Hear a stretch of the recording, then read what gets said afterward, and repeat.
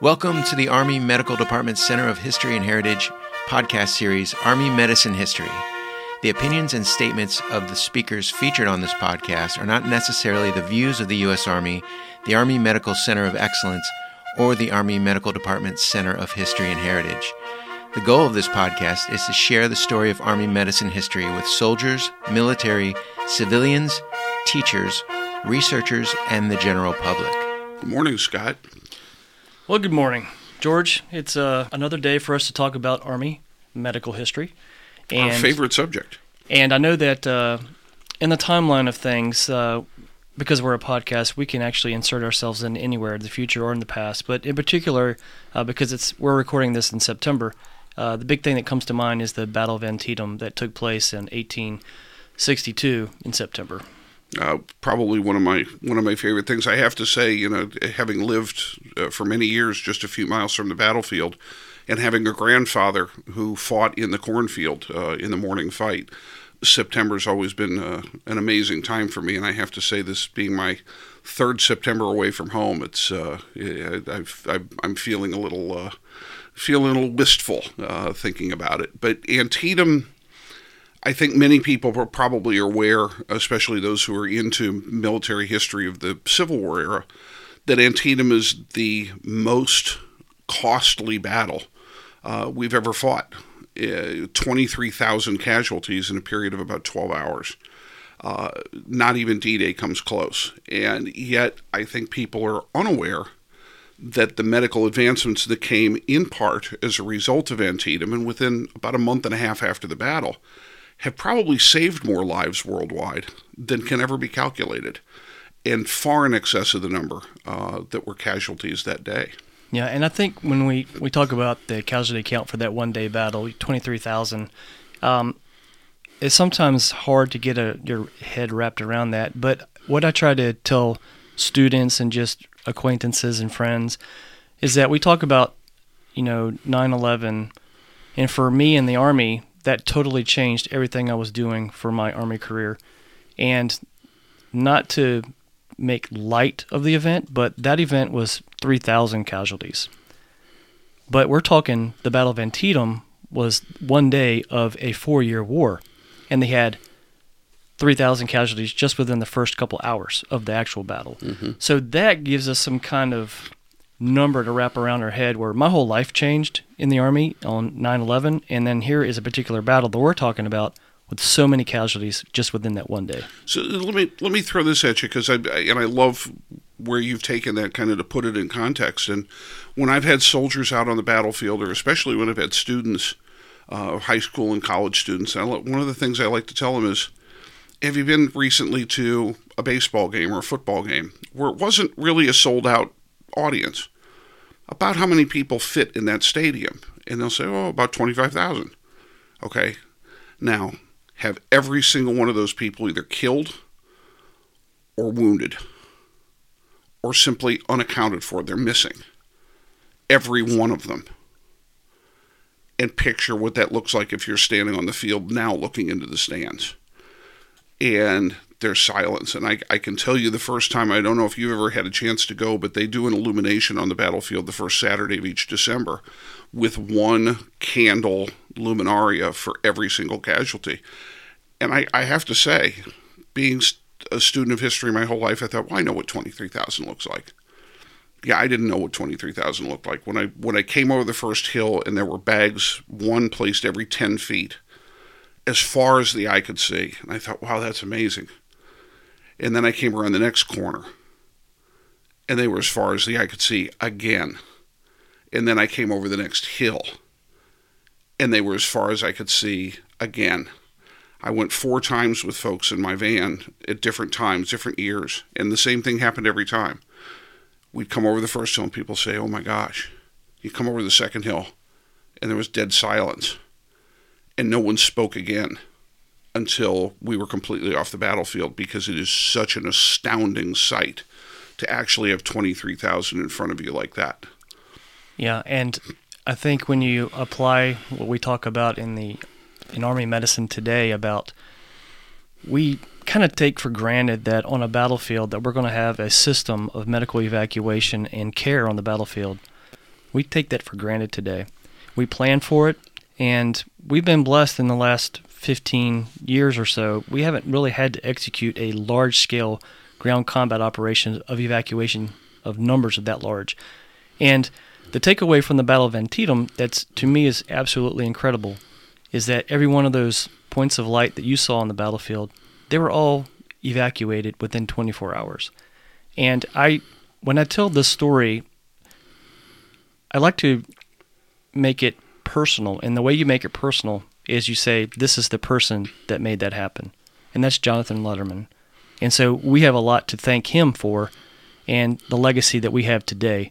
And I don't think they came as haphazard or a mistake. There are definite points that we can look at in time that shows that Jonathan Letterman was doing things specifically to be able to have an outcome of evacuation in 24 hours for that particular battle. And I think the thing we need to remember, as you were putting things in context, go back just a month to August of 1862, where for the second time the Union Army has been defeated at a battle that they will call Bull Run, and of course on the Confederate side, Manassas. And we still had patients out on the field being evacuated a week later. They have survived 4 or 5 days with no care, no shelter, nothing. And to go from a week to a day in a month, that's an amazing feat. And we really need to look, I think, at how that came about, because it came about really in 2 stages. It came about in an order of August the 2nd, 1862, when Letterman redefined what our ambulance system should look like. And then it came again, the Battle of Antietam proved what was strong and what was weak. And after that battle, about 45 days later, we have a plan that's going to change everything. When Letterman takes over as the director of the Army of the Potomac, he's coming in with ideas that he's borrowed from, professionals in his past that he has seen, folks like Dominique Jean Leray from Napoleon's Imperial Guard. He's taken that idea of the flying ambulance, flying on the battlefield with using artillery caissons to pick up people rapidly on the battlefield. So he comes in with those type of ideas, coming in with ideas that his predecessors have established, but just have not had chance to fully implement. So he's coming in with his own ideas plus borrowed ones, and he's able to implement them because he's capable, and he proves himself to the commander at the time, George McClellan. And here's one of the points that you were talking about in August. He identifies that there's a problem, and this is what he writes in his memoirs. It's pretty interesting. He says, "The subject of the ambulance became, after the health of the troops, a matter of importance. No system had anywhere been devised for their management. They were under the control of both the medical officers and quartermasters, and as a natural consequence, little care was exercised over them by either. They could not be depended upon for any efficient service in time or action upon a march, or were too often used as if they had been made for the convenience of commanding officers." So he goes on basically and just says that in order, you identify the problem, and he said the fix of this is to make the person who's responsible for the health of the soldier on the battlefield should be responsible for the ambulances to get them there to get cured and to get serviced. That is the surgeon. And so he develops this plan that you said in August of creating an ambulance corps. That is huge. It is, and I think, let's look at it from today's standpoint. If you're a witness to an accident on the interstate, you call 911. You expect a series of things to happen, and one of the things you expect to happen is that somewhere a fire department or rescue department is going to be jumping into an ambulance and turning a key and starting that ambulance and coming to get you. It's just, we've never lived in an era where that wasn't the case. And yet in Letterman's time, because the quartermaster and the medical department were sharing this responsibility with no real structure, no one was maintaining those ambulances. And it's just as important to maintain a harnessed wagon. If the harness breaks, if the leather's not cared for, if the axles are not properly greased, they'll lock up. The old wooden wheels won't function. And what we had in the early days is we had, as he states there, we had commanding officers who were using their ambulances like dredge wagons to carry inventory of things. That broke them. And we're not maintaining them. So not only does he give them a command structure and make responsibility, But he also says, okay, not only are you responsible for getting the wounded off, you're responsible to make sure that that ambulance is ready for service, properly stocked, properly maintained at all times. And today we couldn't imagine a world where that wasn't the case. But in his time, that wasn't the case. He's the one that gave us that expectation 150 years later. Yeah, and the expectation now today, growing up, I was born in the 70s. And so watching it on TV. I knew you were a kid. Yes. Watching it on TV, you see, paramedics, and we had police shows and shows about ambulances, and heck, most of the soap operas are about hospitals and emergency rooms. That's stuff that I don't know anything. I don't know life without that type of event. So today we take for granted when you have a evacuation helicopter that is actually works for a civilian hospital evacuating a patient on a highway because of an accident. You have paramedics on the ground, EMTs on the ground taking care of that patient, dedicated to that patient. Care en route. That is the definition of a medical evacuation versus a casualty evacuation. That there's medical care en route. That was something that Letterman is implementing, and it's like you said, it's a system. The ambulance does not go by magic. He is putting people in responsibility, in positions to be able to, you know what, you've got to feed the horse, you got to make sure the harnesses are working, you got to make sure the wheel is operational. So it's a whole system that he has established. And it's, ironic, today you have a system that we don't even think about, but yet this is brand new, implementing in the Army of the Potomac in 1862. Mm-hmm. And today we call it the Letterman Plan, and that system feeds into other events that he is able to establish. And one of the big pieces that's a systemic issue is supplies. And he identifies also that they're getting supplies for like 3 months at a time. And he identifies that you know what, we've got an issue. I can't carry 3 months of supplies. First, I don't have the wagons to carry it. And so folks are getting rid of medical supplies in favor of getting to the battle on time. That's a dilemma that he had to deal with. So, of course, he rearranges the supply system to where they're actually pushing supplies forward. He doesn't call it the push system, but today in logistics on the battlefield, we push supplies forward, and he is able to meet a problem of too much supplies because we're getting rid of things we don't need, supposedly we don't need, but we're pushing supplies forward to enable them to do their mission on the battlefield. And that's a systemic change. It's interesting because one of the outcomes of the Battle of Antietam that we see is there was a great shortage among many of the surgeons on the battlefield of things like anesthesia. And unlike we tend to think of, we see a number of physicians who are actually writing that in the absence of proper anesthesia supplies, they were not operating without it. They were simply delaying operations. And of course, the longer you delay, the lower the patient outcome, the worse the patient's going to do. What I think is amazing about Letterman's method here is he looks at the system, and the most intuitive answer is, oh, you didn't have enough supplies, we should get you more.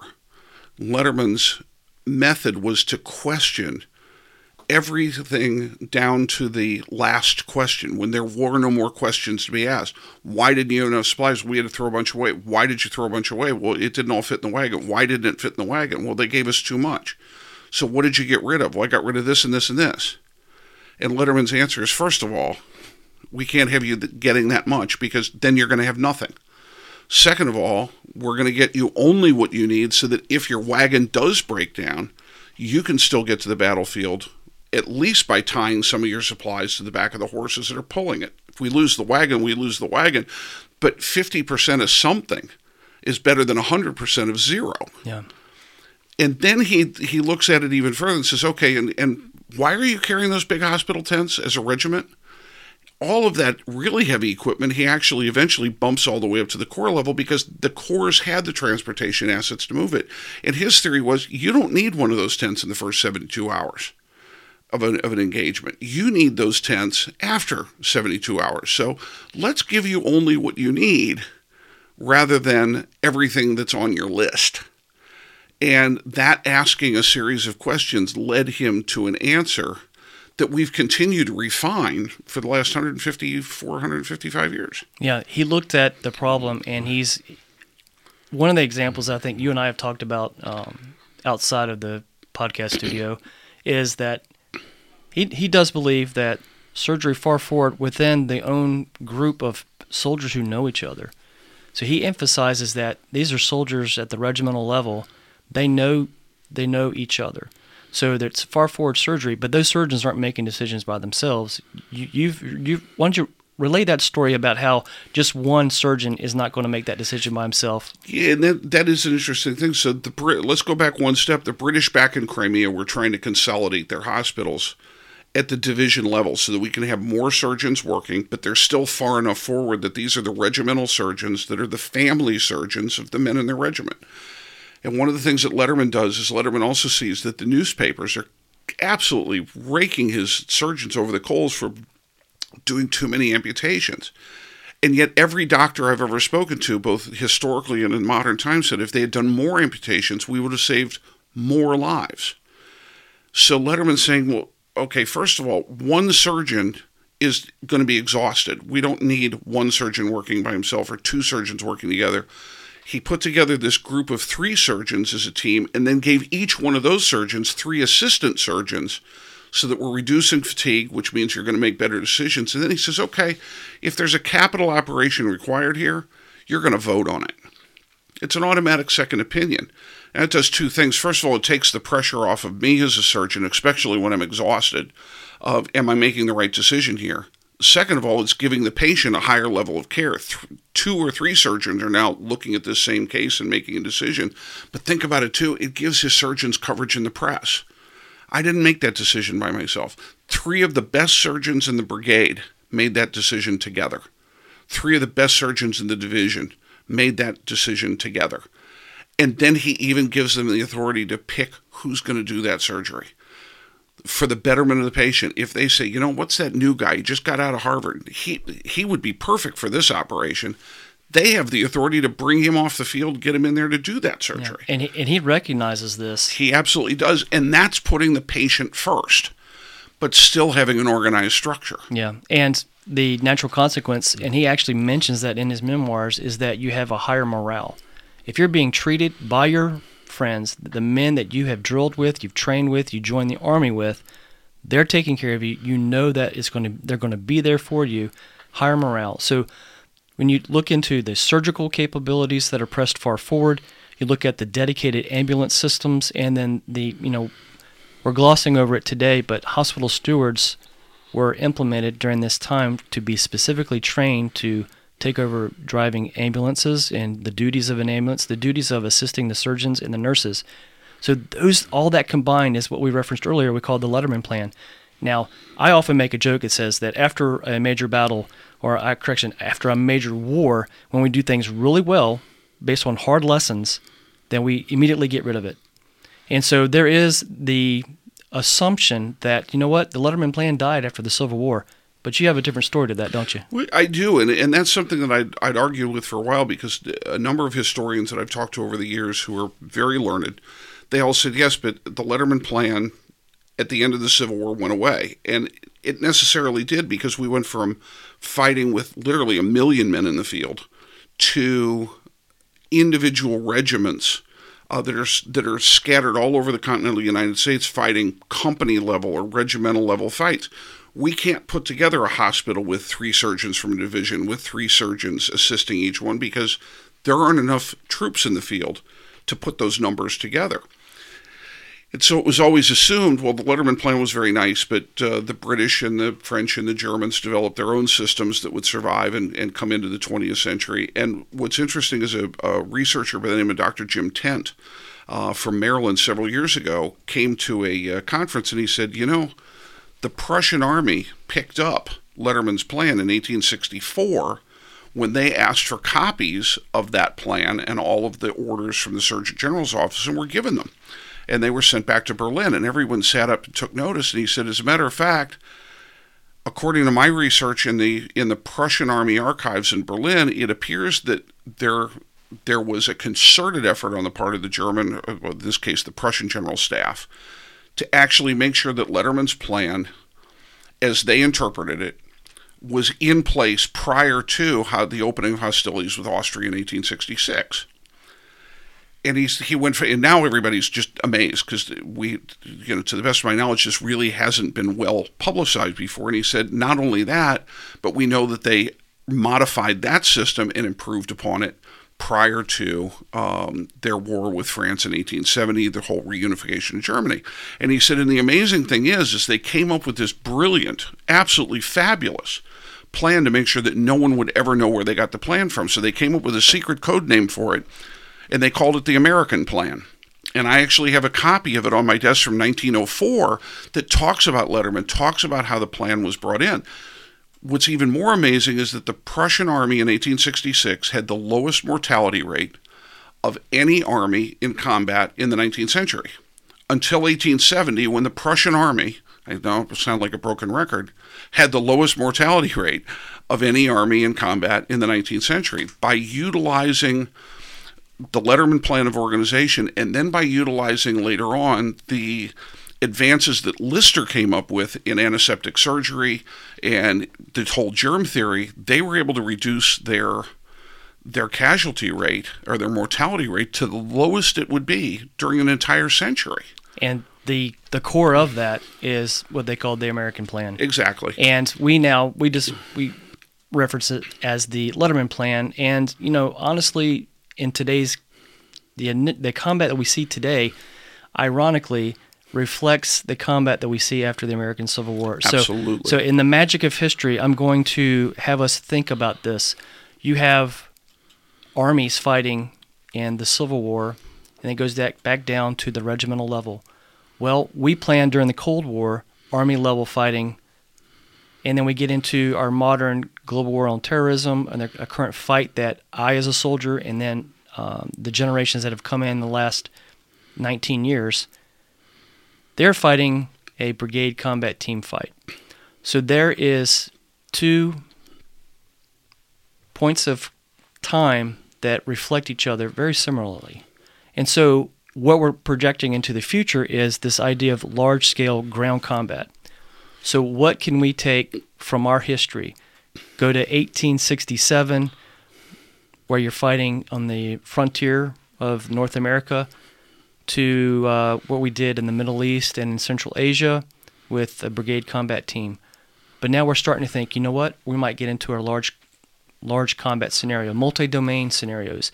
So what can history bring to help us define what we need to do for the future? I think it's interesting. Can you imagine for a moment the frustration of a surgeon who worked throughout the Civil War with all of the advantages of the divisional hospital as they were set up, and then finding yourself in an epidemic or in a large-scale Indian fight where you're the only doctor around in the West in the 1870s. I think as you look at it, you're exactly right. We've been fighting this anti-insurgency, and now we're looking and saying, what happens if we have to go back to a fight like a World War II type fight where we actually have large-scale combat going on? What do we do? And I think the first thing we need to do is realize that's why organizations like ours, the Office of History, the historians are the ones that are the keepers of the institutional knowledge. This is why we pass this history along, so that people remember, just like Letterman didn't invent everything he did out of whole cloth. He looked at Perret, he looked at the Crimean War, he looked at what the other people were doing around him during the Civil War. We need to have officers and we need to have non-coms who are well enough versed in historical thinking. Not that they know all the history, but that they know there are answers in history, or at least there are things that can lead them to answers today by informing their current decisions. That's why we exist, and that's why podcasts like this, and even the required history classes within Army education, that's why they exist, because people need to know this has happened in the past, and here are how they solved it in the past. Now, informed with that knowledge, what are you going to do? Yeah, I think part of our mission in the U.S. Army Medical Center of Excellence is that we're teaching the future. So every Army Medical Department personnel, whether they're a non-commissioned officer or a private or an officer, they're coming through and they're learning these principles. And my goal, I know for me personally, I hope that there is the realization, that aha moment. You know what? I don't have to figure this out by myself. We have precedents. We could just need to draw upon our past. Let's create the American plan. Let's not forget it like we did when we had to work out on the frontier. And the piece about the medicine in the Army is that it's not just taking care of soldiers that are sick, but really the ultimate goal is to enable a soldier to be able to be useful to the commander as a fighting element. And Letterman realized this, and here's a quote that I want to share with y'all that he kind of puts it all in a couple sentences. He says, "A corps of medical officers was not established solely for the purpose of attending the wounded and sick. The proper treatment of these sufferers is certainly a matter of very great importance, and is an imperative duty, but the labors of medical officers cover a more extended field.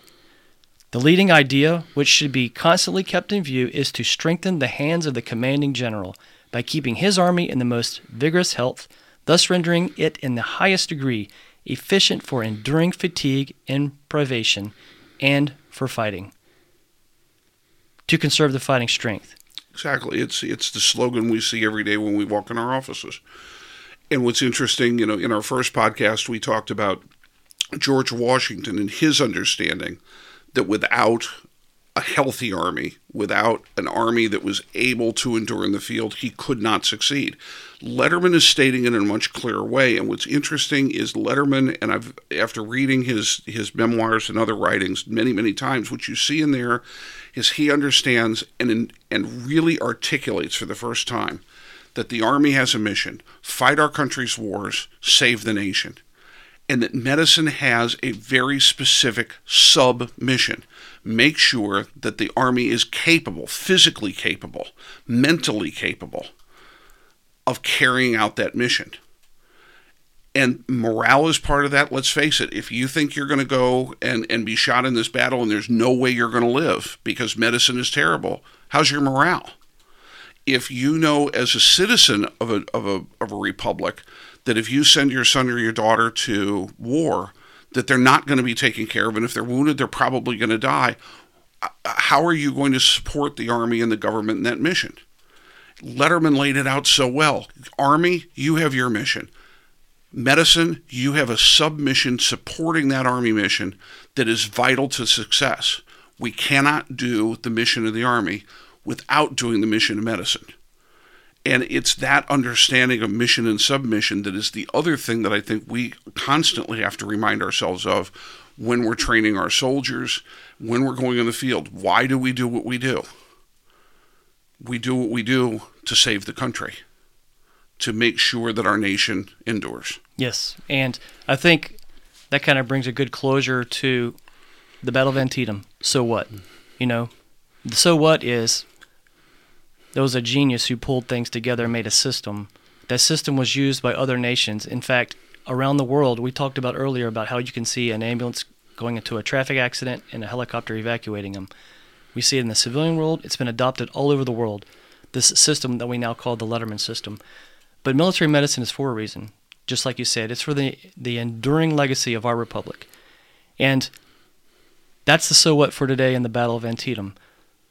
But what I solicit folks that are listening to the podcast or going through the Army Medical Department Museum, give us some ideas of things that you want to see an enduring legacy of, or if you have questions about it, we're asking that you contact us and let us know what you would like to hear about.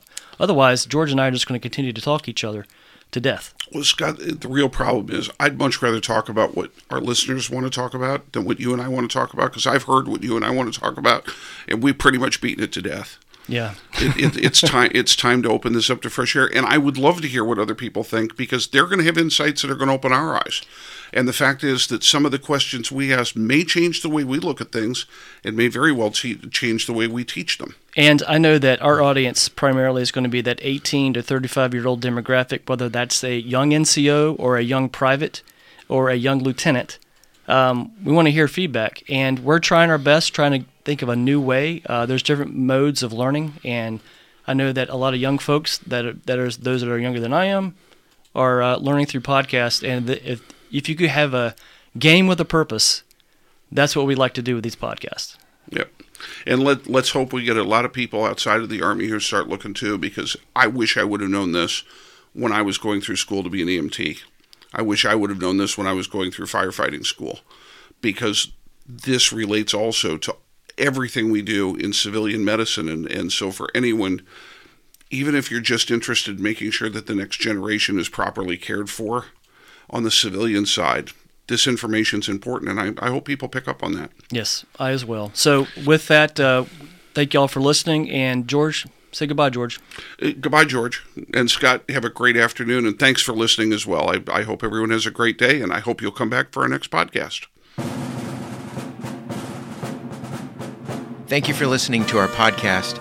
To learn more about the Army Medical Department Center of History and Heritage, please visit our website at history.amedd.army.mil. All of our contact information is also available at www.soundcloud.com/Army Medicine History. And you can also find us online by searching at Army Medicine History. The Army Medical Department Museum is free and open to the public, Monday through Saturday, 10 to 4 p.m. If you do not already have a DoD identification card, please remember to bring a valid ID to the Walter Street Gate located on the south side of Fort Sam Houston off I-35.